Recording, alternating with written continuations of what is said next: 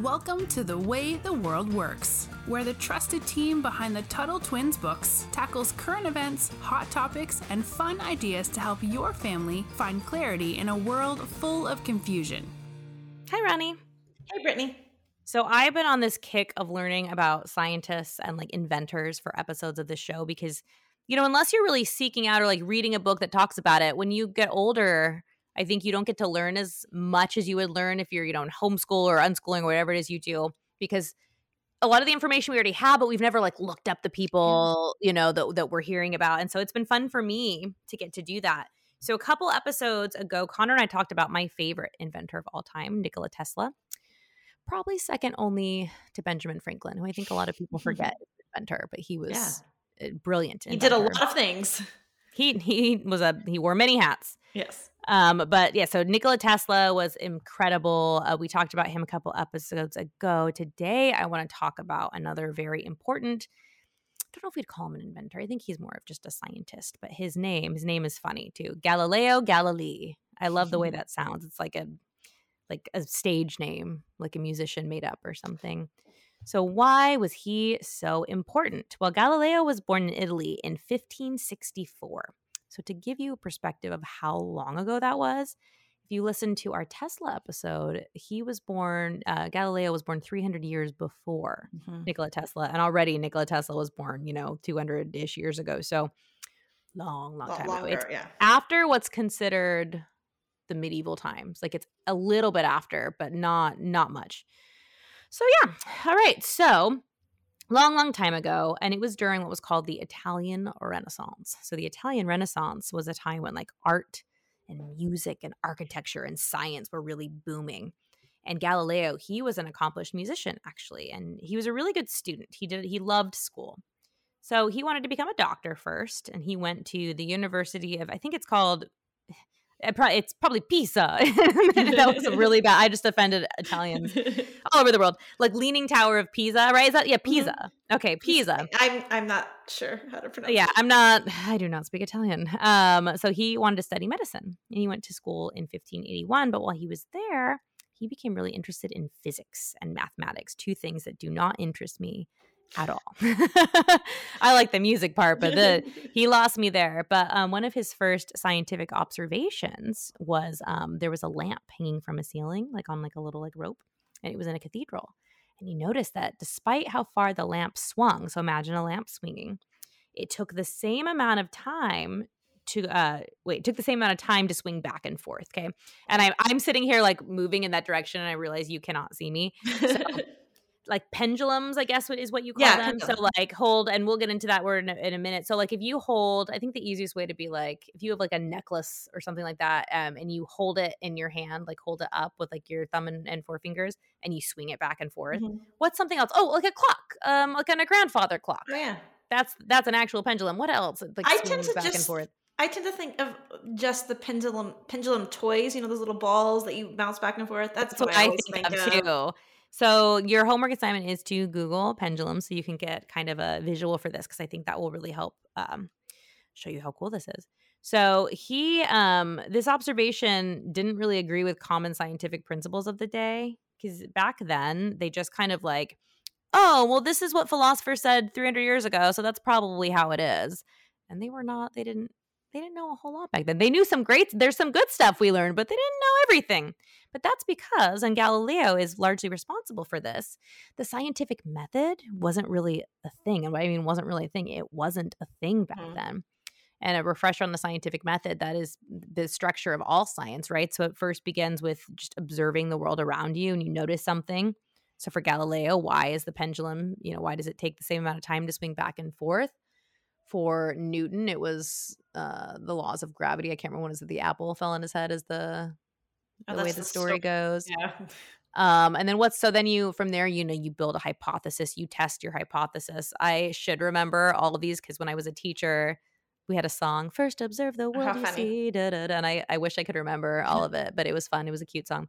But those are the scientific method. If you've ever had to do a science fair project, which I guarantee if you're in public school, your parents hated, because that stressed out the parents in my school. I was at a private school, but not my dad, my inventor dad. He loved it. He was pretty much like wanted to do the whole thing. But again, no, he was a fan of science fair projects. It went two ways with my students. Either the parents the student didn't tell them about it until the night before when they were supposed to spend a month on this, or and the parent was frantically doing all night, which was not what the assignment was. So it was just, it's funny. I've never seen more stressed out students or parents at the science fair. So that's scientific method is, it always starts with that observation, and then you make a hypothesis. So in his case, the hypothesis would be, why are they taking the same amount of time, to swing back and forth? And then you would have tested that out. They didn't do that back then.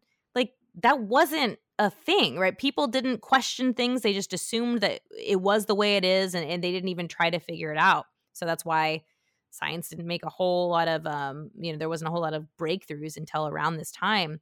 So he wanted to figure out why this was happening, and he got really obsessed with pendulums, as we talked about, levers, like balls and other objects like that. And so he wanted to describe how they moved using mathematic equations, which I'm speaking Ronnie's language now. Yep. That's not my language, but you know what I actually think it compares to? So I'm a musician. I think about notes. Mm-hmm. Notes are like a formula for how the music is, right? And so when we talk about how he's using math to explain something scientific, same thing. The math, the equations, the numbers are like the notes for music. So, think of it that way. If you're like me and you don't love science, but you have to realize it's kind of the same in that way. Yeah, music is math. A lot of people don't realize that. Music is math. There's a lot of half notes and quarter notes and eighth notes, and it's a whole thing. It's a whole thing. So he invented an advanced measuring device called the hydrostatic balance, and it is your homework to go figure out exactly how that worked and what it did.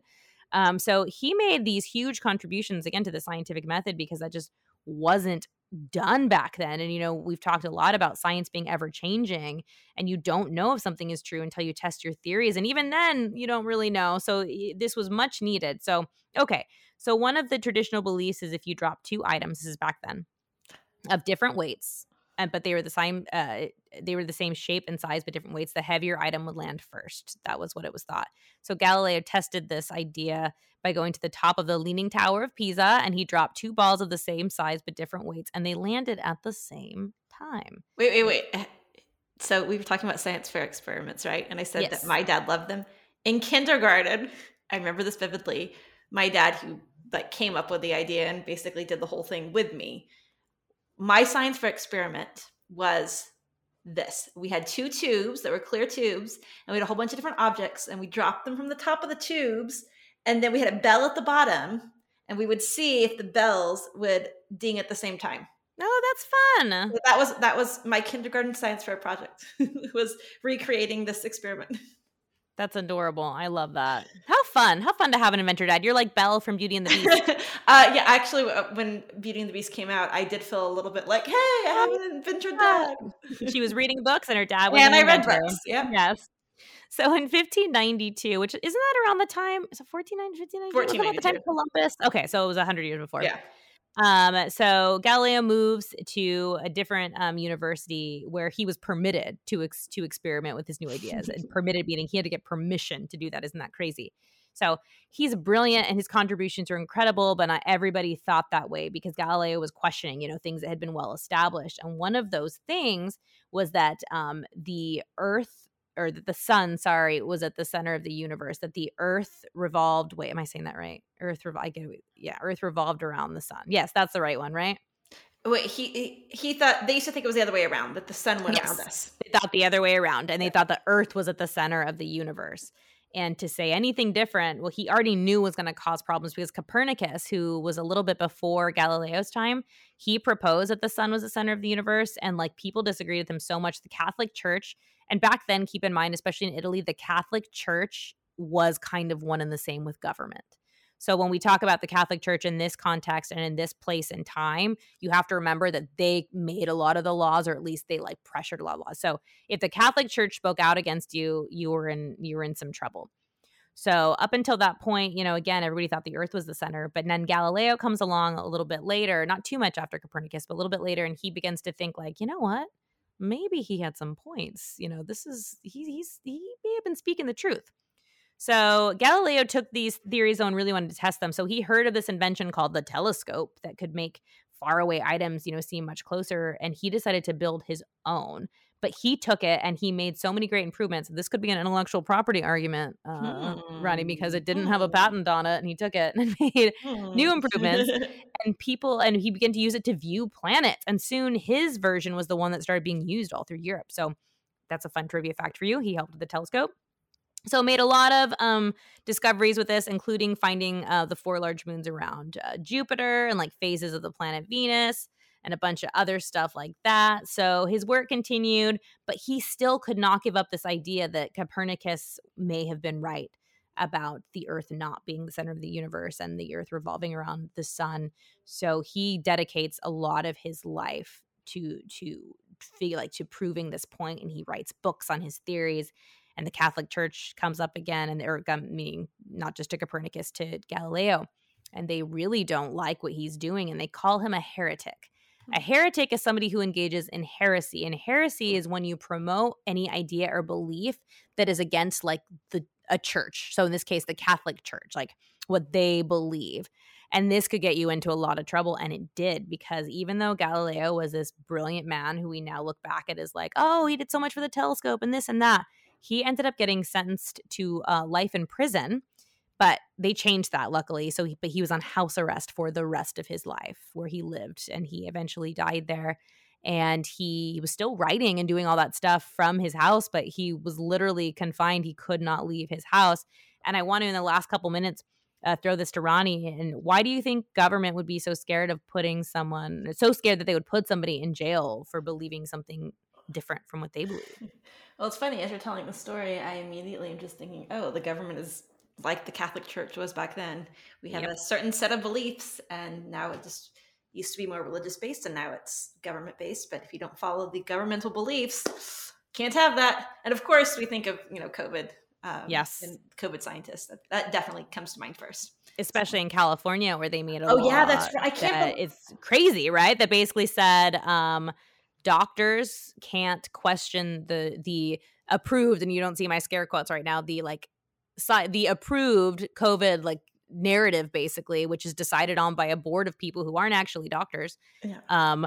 And if you speak out against that, or if you say anything contrary to that, if you even question vaccines or any of the science, and I say that in scare quotes too, you can lose your license and you lose your job. So that's very scary stuff. I know. I can't. I think if I was still in California, I would be freaking out so much more about that. Yeah. I don't know. It's crazy stuff, because yes, they're not putting them in jail, but they are taking their livelihood away from them, so it feels kind of the same to me, and it's just crazy. And I think Galileo is a good way to remember that. There's a great quote that we'll end on, and I'm going to butcher this, but it's something along the lines of, today's heretics are tomorrow's heroes.